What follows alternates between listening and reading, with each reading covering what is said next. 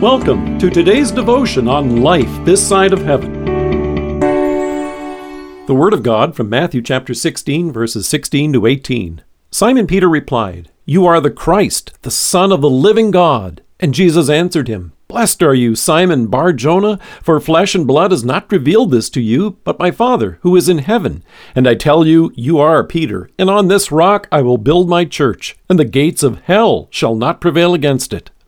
When Andrew introduced his brother to our Savior, John tells us that Jesus looked at him and said, "You are Simon, son of John. You will be called Cephas," which, when translated, is Peter. Peter is a great name. It means rock. And on this day, here in Matthew, we can see why. A remarkable thing took place. Matthew says, when Jesus came to the region of Caesarea Philippi, he asked his disciples, "Who do people say the Son of Man is?" Following a variety of answers, he then asked them, "What about you? Who do you say that I am?"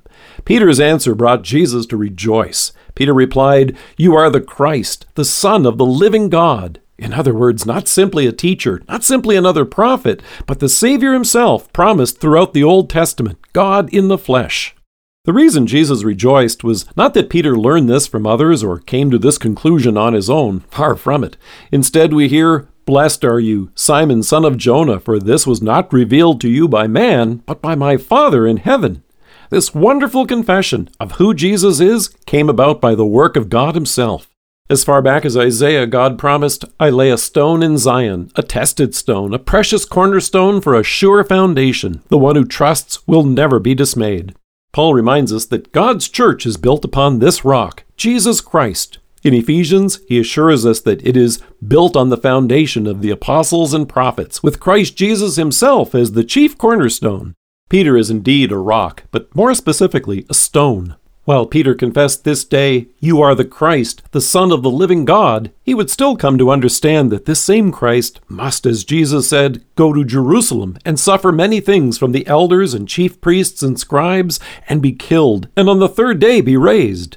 When Peter tried to convince Jesus that this would never happen, our Savior had to rebuke him firmly and tell him it must. In fact, there were times it seemed that Peter, more like a pebble, was in danger of being swept away in the current.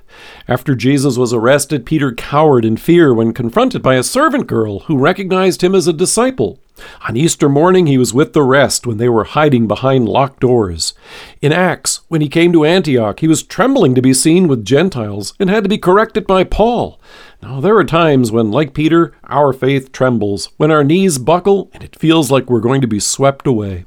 But Jesus reminds us of this confession by which God himself holds us fast. Like Peter, we stand fast in faith, trusting in the mercy Jesus has brought us. His death on the cross has brought forgiveness for all of your sins and mine, and in his resurrection, you and I have new life with him now and forever in heaven.